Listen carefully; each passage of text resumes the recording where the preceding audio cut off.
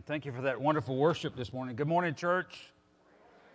Hey, three things that were not in my notes, but I've got to mention them up front since Tim actually said something about football. I wasn't going to talk about football, but we will be having a tailgate over in Charlotte later on this afternoon. For those of you who were volunteer fans, I did graduate from University of Tennessee. Anyway, we won't go there, sorry.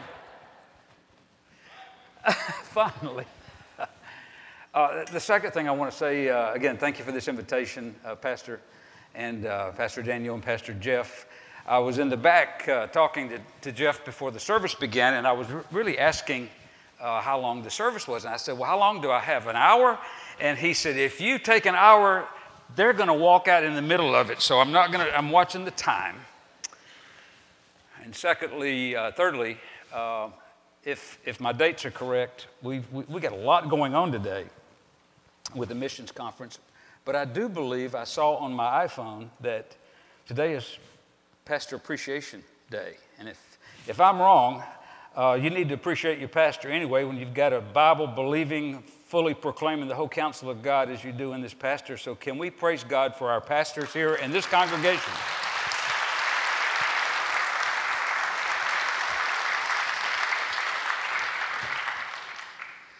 Let me do the most important thing I could do this morning and read from God's Word, the Word He's laid on my heart for this service this morning here at First Baptist Church of Pickens. A very familiar passage when we're talking about missions and about harvest time and going out into the fields, which are so ripe for us to share the good news of Jesus Christ, from Matthew chapter 9. Beginning with verse 35. And Jesus went throughout all the cities and villages, teaching in their synagogues and proclaiming the gospel of the kingdom and healing every disease and every affliction. And when he saw the crowds, he had compassion for them, because they were harassed and helpless like sheep without a shepherd. Then he said to his disciples, the harvest is plentiful, but the laborers are few. Therefore, and this is a command, by the way, pray earnestly to the Lord of the harvest to send out laborers into his harvest. So I want us to begin this service in prayer, and that we pray earnestly. In the original language, this word for prayer basically means to beg, to cry out, to implore upon Almighty God for the Lord to send out laborers into the harvest field. A command from the Lord Jesus Christ, something that was on his heart, that only God can do it. And my prayer this morning for this service, in which I'm going to share a very simple passage, is that even today you will hear the call of God upon your life, or upon those that you know the call is upon their life, for him to send out laborers into the harvest field. It is harvest time, if we've ever been in one in our entire lifetime. For such a time as this, it's harvest time. It doesn't require seminary. It doesn't require any professional education other than the fact that God's call is on you, and you must go. It has nothing to do with how old you are or how young you are. Caleb really came into his own when he was 85 years old, when he cried out, Lord, give me my mountain. So all of us senior citizens in here, and if you've never answered the call, it's not too late. This world needs a fresh anointing from God and the Holy Spirit to send the good news of Christ Jesus to those who have never heard it. As we were talking about the Afghanis even this morning, how could we forget that picture of the last day our troops were in Afghanistan formally, and the plane was taking off, and the crowds on the runway, and even some who clung to the outside of the plane to try to escape that nation. How can we fail to see the images of the homeless in our streets, the desperate, the bullied, the lost, the forgotten, the refugees, the mentally ill, those who have never heard the sweet news of the gospel of Jesus Christ, that God sent His Son Jesus Christ to die for our sins. What sweet news for somebody today that our sins are forgiven by the blood of Jesus. What wonderful news that someone needs to hear. If you know Christ Jesus as Savior and Lord, there is therefore now no condemnation for those who are in Christ Jesus. No shame, no guilt, no fear. Oh God, may we be that people that God uses in this hour of creation. Father, I ask you to take these few moments and use them for your glory. Lord of the harvest, I pray in the name of Jesus and by the conviction of the Holy Spirit that even today, now, you bring forth harvesters for your glory. In Jesus' name, amen. Well, I bring you greetings from Dr. Kevin Ezell, president of the North American Mission Board. I was with him and the trustees just a few weeks ago in Chicago, and we heard the good news, hopefully you have as well, that Annie Armstrong Easter offering surpassed all of our prognostications, $68.6 million that our Southern Baptists have given for the mission work to plant churches and to spread the gospel in North America. So thank you for your giving. You're part of 46,000 churches, 16 million Southern Baptists who have given sacrificially, even during the pandemic. We continued to give. So thank you, thank you, thank you. With that money, we've planted over 1,000 churches since 2010, the last 10 years.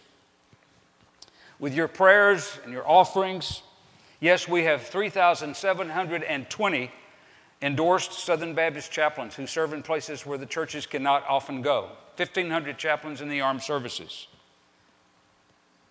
Chaplains in hospitals and healthcare and hospices. Chaplains who are on disaster relief deployments, and corporate chaplains serving in Fortune 500 companies, and prison chaplains, and law enforcement chaplains, and community service chaplains. Let me just give you just a couple of quick stories.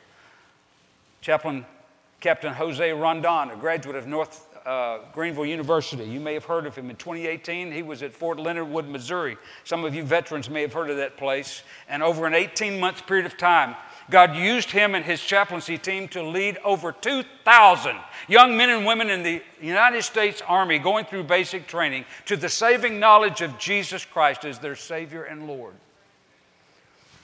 My Pharisaical robes got on me when I keep seeing these numbers rising. And by the way, it's not about numbers.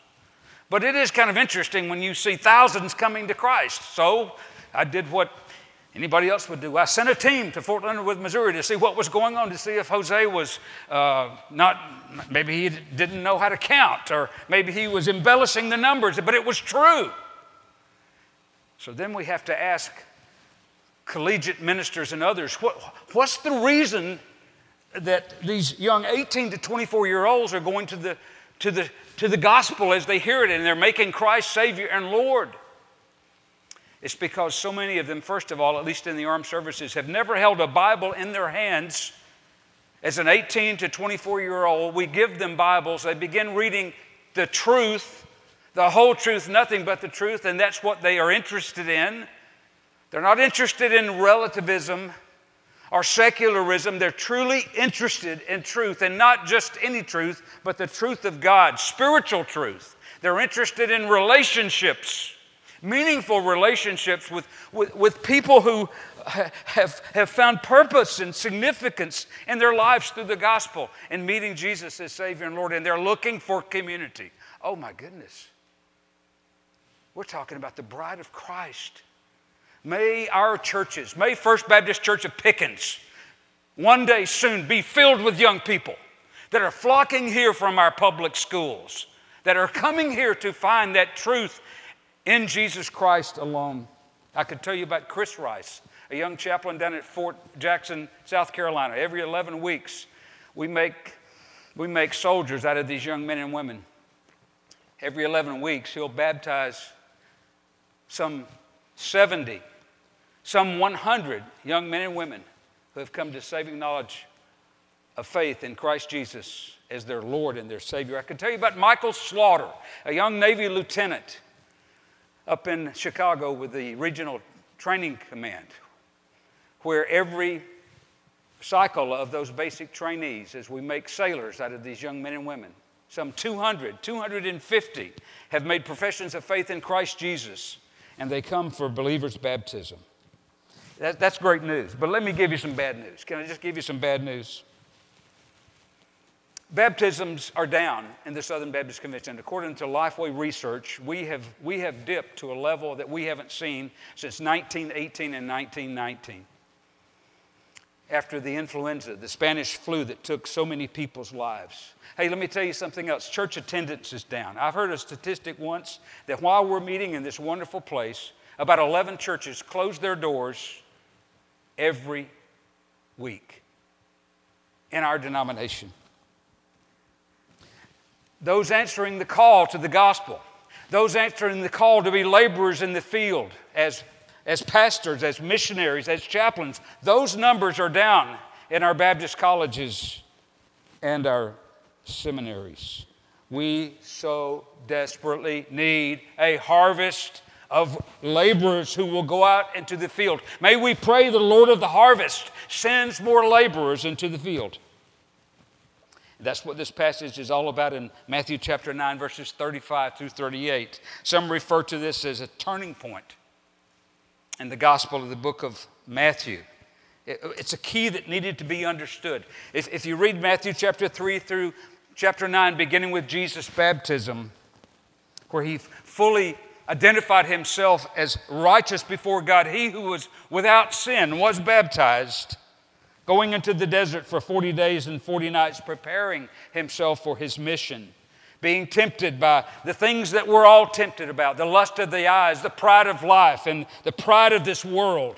And yet he committed himself to serve Almighty God with his mind, body, soul, spirit, and strength. And then in Matthew chapter 4, verse 17, Jesus began to preach the gospel of the kingdom. Do you know what the gospel of the kingdom is? Jesus put it this way in his first public address from the book of Isaiah. The Spirit of the Lord has anointed me to preach good news to the poor, to proclaim liberty to those who are captive, to set free those who are oppressed, and to proclaim the year, the time, right now, of the Lord's favor. You read the following chapters up to chapter 9, verse 35, and you see that he healed the sick, cleansed the leper, cast out demons, and raised the dead, broke fevers with a word, healing every disease, every sickness. Brothers and sisters, I don't know where you come from. I've been Southern Baptist all my life, but I believe that we may see in this dark and dying world the day when God uses his laborers with a word to heal the sick, cleanse the leper, yes, cast out demons and raise the dead. I don't hear one amen in this room. Look, this world needs some good news. Does it not need some good news? I read an article recently that says that this pandemic of 2020 and 2021 has done something to us psychologically, and we have not paid the price and not really seen how it has affected us mentally and emotionally with the isolation and the rolling traumas and the loss financially, relationally, and death. We have not paid the price. We've not caught our breath. Do you see the crowds that are struggling with this world? What did Jesus see? The scripture says he saw the crowds. I think one of the reasons that we don't see the crowds is we don't pick our eyes up off of our iPhones or Our Facebook page is long enough to see the people walk. It's interesting watching people cross the street in Chicago and other places, and they got their hand just like this. That's very dangerous. You know, that's hazardous to your health. But I think if we just took a moment in the supermarket, in the mall, in public places, and just kind of looked around, we'd see the crowd. Jesus traveled in his lifetime, earthly lifetime, over 200 towns and villages in a 40-mile radius of Galilee. And the more he spoke about the gospel of the kingdom of God, the bigger the audience. That ought to tell us something. The more we talk about the good news of Jesus Christ, about one who has come to set us free from our sin, who forgave us of our sin, cleansed us of all of our unrighteousness, I think people want and need to hear that. Do you see the crowd? Well, what crowd are you talking about? How about the college students? Do you see the 31 million men and women in our campuses, universities, colleges, graduate schools? 33 million. And Tim, you may have to correct me, but the last I saw, it's less than 1%, 0.68% of our collegiate students have any kind of active faith in Jesus Christ. Let's talk about our veterans for a moment.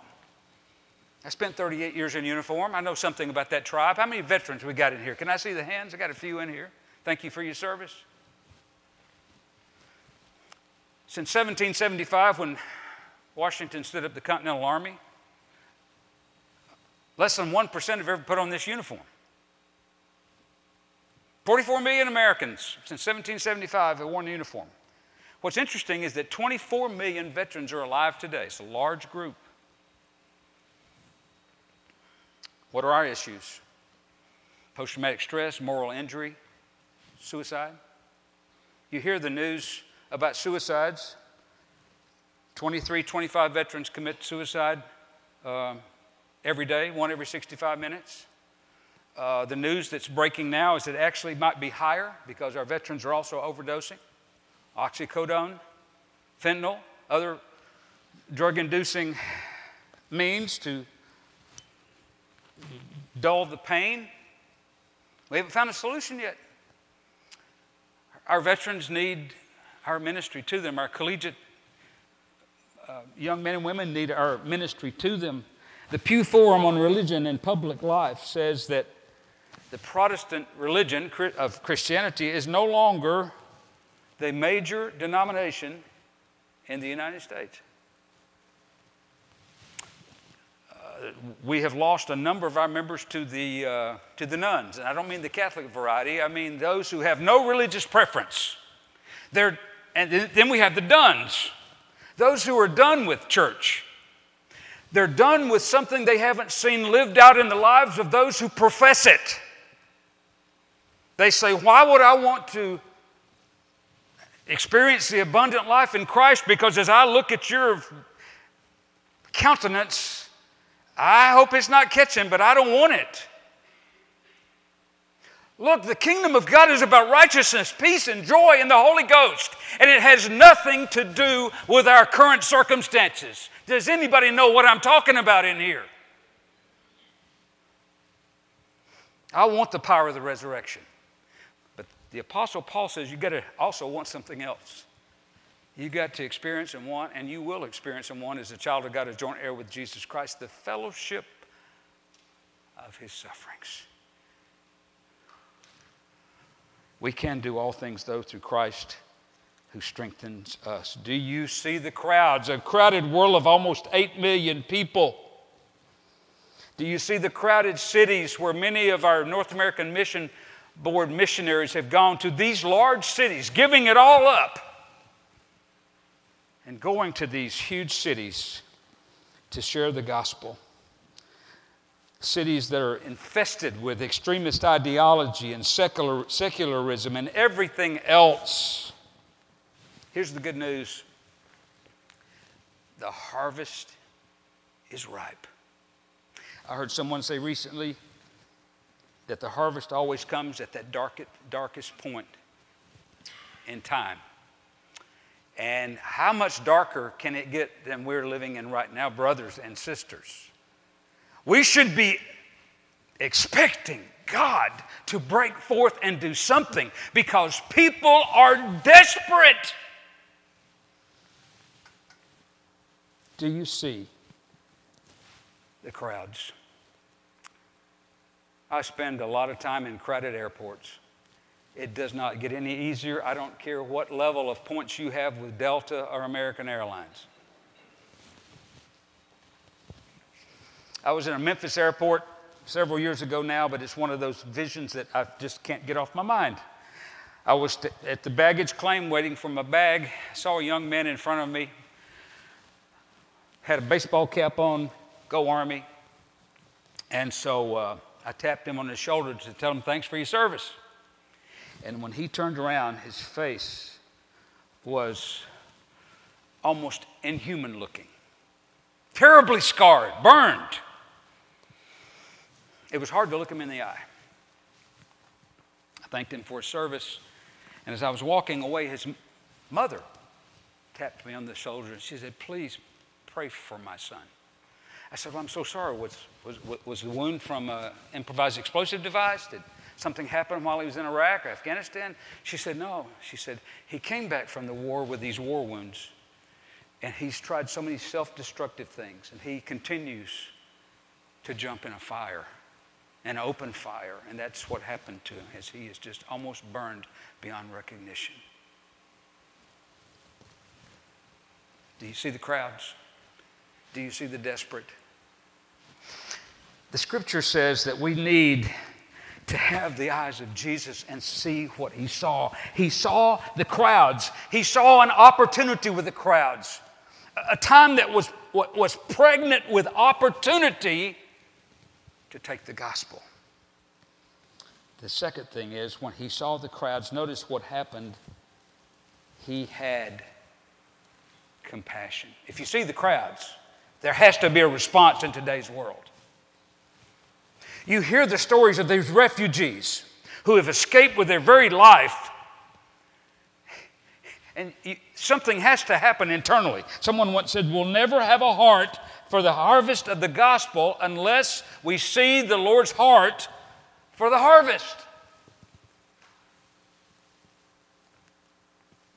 As the crowd thronged around Jesus and brought him their physical needs and their issues and their sacred stories and their diseases and their burdens and their brokenness, the scripture said he had compassion. I love studying languages. This word in the Greek for compassion, which means pity, it means your gut churns. Splanknitsomai. Doesn't that sound terrible? But actually, a splanknitsa is actually some kind of a medical procedure. A splenectomy. I can't even spell that. I'll just say it. But Jesus' his intestines churned by what he saw. Has that ever happened to you?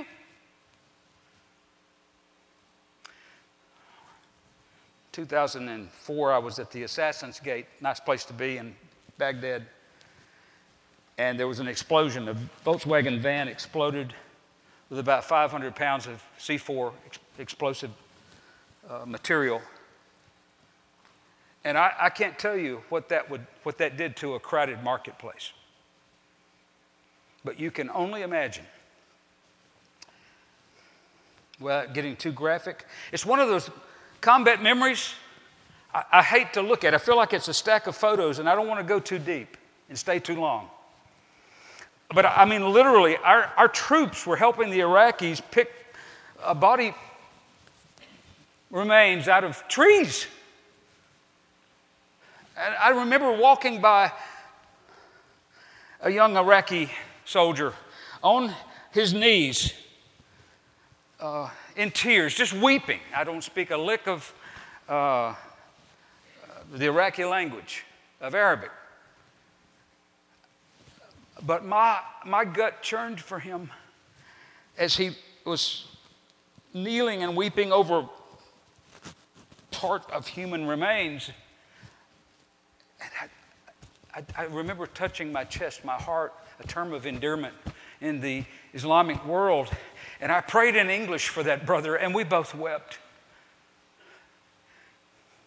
My heart churned at what happens in war, the devastating effects of war. My heart churns for young troops, 16, 18 to 24-year-olds who we send to war, and they see things that human beings should not see. They come back differently, losing their innocence and a part of their humanity. I see their faces even now. Do you have compassion? Do you allow the things of this world to go so deep that you churn with pity and mercy for them? The thing that Jesus saw, he said he saw people who were faint, harassed, other words. They were worn out. They were exhausted. They were beaten up. They were battered and ripped and torn. One translation, they felt like they were skinned alive. They were bullied. That's what he saw. The harassed and the helpless. Those who were thrown down. Those who were thrown aside. Those who were lifeless, immobilized, ready to quit, tired and weary, prostrate. The man at the pool of Bethesda, there's your picture, John chapter 5. His excuse when Jesus says, do you want to be healed? He didn't say, yes, Lord. He said, Lord, I've been here for decades. I haven't been healed. Helpless, hapless, like sheep without a shepherd. Brothers and sisters, the religious leaders of that day were uncaring, unconcerned. They didn't lead anybody to pasture. They didn't tend or bind wounds. They didn't rescue. They just gave you more law, more this or that, more heavy burdens. But Jesus came along and he identified with the crowd. Isn't that wonderful that our Lord identified with us? He was wounded for our transgressions. He was bruised for our iniquities. The scripture says the chastisement of our peace with God was upon him, and with his stripes we're healed. He was the God-man. He suffered everything that you and I will ever suffer, yet without sin. He never allowed their circumstances to take away the gospel of the kingdom, about the fact that we can do all things through Christ who gives us the strength.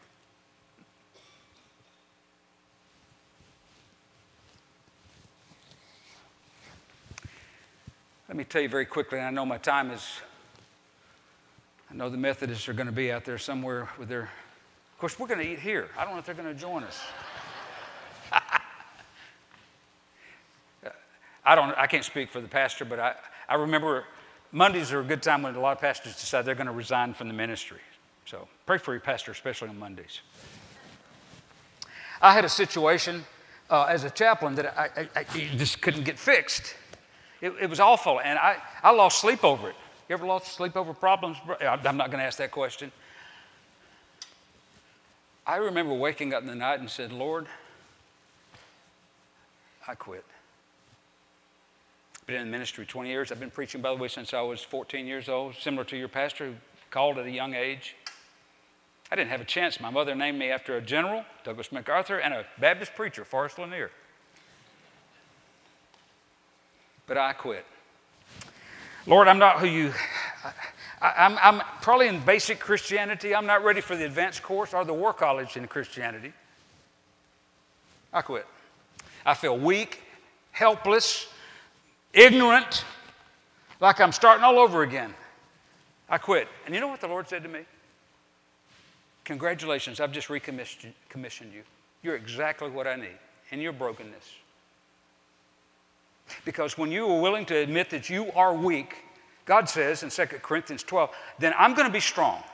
For my grace is made perfect in your weakness. So brothers and sisters, if you've been called to the harvest, don't blame it on the fact that you're too weak to testify about the goodness of God in your heart. That you're exactly the person that God wants. Instead of one who has some slick evangelistic tool that they can use and they've memorized it. But if anybody's going to be brought into the kingdom, it's by God's power through the Holy Spirit who convicts. The wind that blows as it will. I got to bring this to a close. Jesus saw the crowds. He was moved by what he saw. And then he said something. The harvest is plentiful, but the laborers are few. Here is a command. Pray, beg, plead with God, the Lord of the harvest, to send out laborers into the harvest. Now, why would God not answer the prayer of his son and the prayer for the good news to be carried by people into the harvest field? The harvest is ripe, it's full, it's ready. There's an urgency with that kind of praying. Brothers and sisters, there's an urgency. Do you realize how many people right now on this globe are dying and going to a real hell because they've never heard the gospel or they've never accepted it? The harvest is ripe, the laborers are few. Send out the laborers into the harvest. Well, what's a harvester supposed to look like? So I'm going to give you a job description for a harvester. 1, God is looking for that person who says, Jesus Christ is sufficient for all my needs. And he's proved himself over and over and over again. He's taken the rough edges of my life and he's smoothed them out through the furnace of affliction. These temporary things that are doing nothing more than making me stronger to serve him so that I have a testimony to share of the goodness of God. I met a harvester last night. I don't know if she's here. I walked into the hotel where I stayed and spoke to this woman who was sitting there folding towels. Boy, let me tell you, she's had it hard here this last year or so. She's had 3 or 4 recent surgeries. Her house just burned. Her husband just left her. And I saw the countenance of God on her life, who continued to tell me how much God had blessed her and kept her and strengthened her through it all. I can't see in the back row right now, but I'll tell you what, she had a smile of an angel on her face. That's what you and I need to be. If you want to be a harvester, we got to look like we're harvesting souls for the glory of God. We've got to be able to tell people that Jesus' grace is sufficient for all of our needs. We might be weak, but he's going to be strong. The one who began a good work in us, he's going to bring it to completion. Yes, in this world you're going to have troubles, but brothers and sisters, be of good cheer. I have overcome the world. That's what Jesus said. That's who he's looking for. Individuals who say, I know in whom I have believed. Though he slay me, I'm going to trust him, and then I'm going to tell somebody about his faithfulness. I can't keep this fire. It's like a fire inside my bones. I've got to let it out. Is that your testimony? Because if it is, he's recruiting you right now. Secondly, he's looking for those who are fully submitted to Jesus, where you say without reservation, Lord, I'll go everywhere to everyone with the gospel of Jesus. No strings attached. Wherever, Lord, you lead, I will go. I can confess to you that I've had my list of those places that I don't think I could go, and I said, Lord, send me anywhere, but I'm not going to fill in the blanks. But you know what I'm talking about. The Lord is looking for those who are fully submissive to his plan. And then last of all, if you really recognize that Jesus is sufficient for your life, he's proven it, and that you've submitted to him, there's only one other thing you got to do. You step out on God's word, and you serve his purposes for his glory. A few years ago, I had a dear saint in my life, one of my prayer warriors. She'd been in and out on morphine from the cancer, and she was under hospice care. I went to visit this little 84-year-old woman who'd not even recognized her family. They asked me to come see her because she was dying. And when I walked into her bedroom, she woke up and she said, "Doug Carver, you stand firm. Don't you quit. Don't you let go. Don't you throw in the towel. You stand firm in the Word of God." I mean, the way she said it, I almost started apologizing. Like, hey, what's going on here? What's she reading in my mail? Does she know my devotional life? Because it's not the greatest. That's what the Lord's looking for, to stand firm in his word. Brothers and sisters, where this world is going, I believe that it's going to be challenged for you. You're going to be challenged maybe even with your life, should you choose to believe everything in this book from Genesis to Revelation, the whole counsel of God.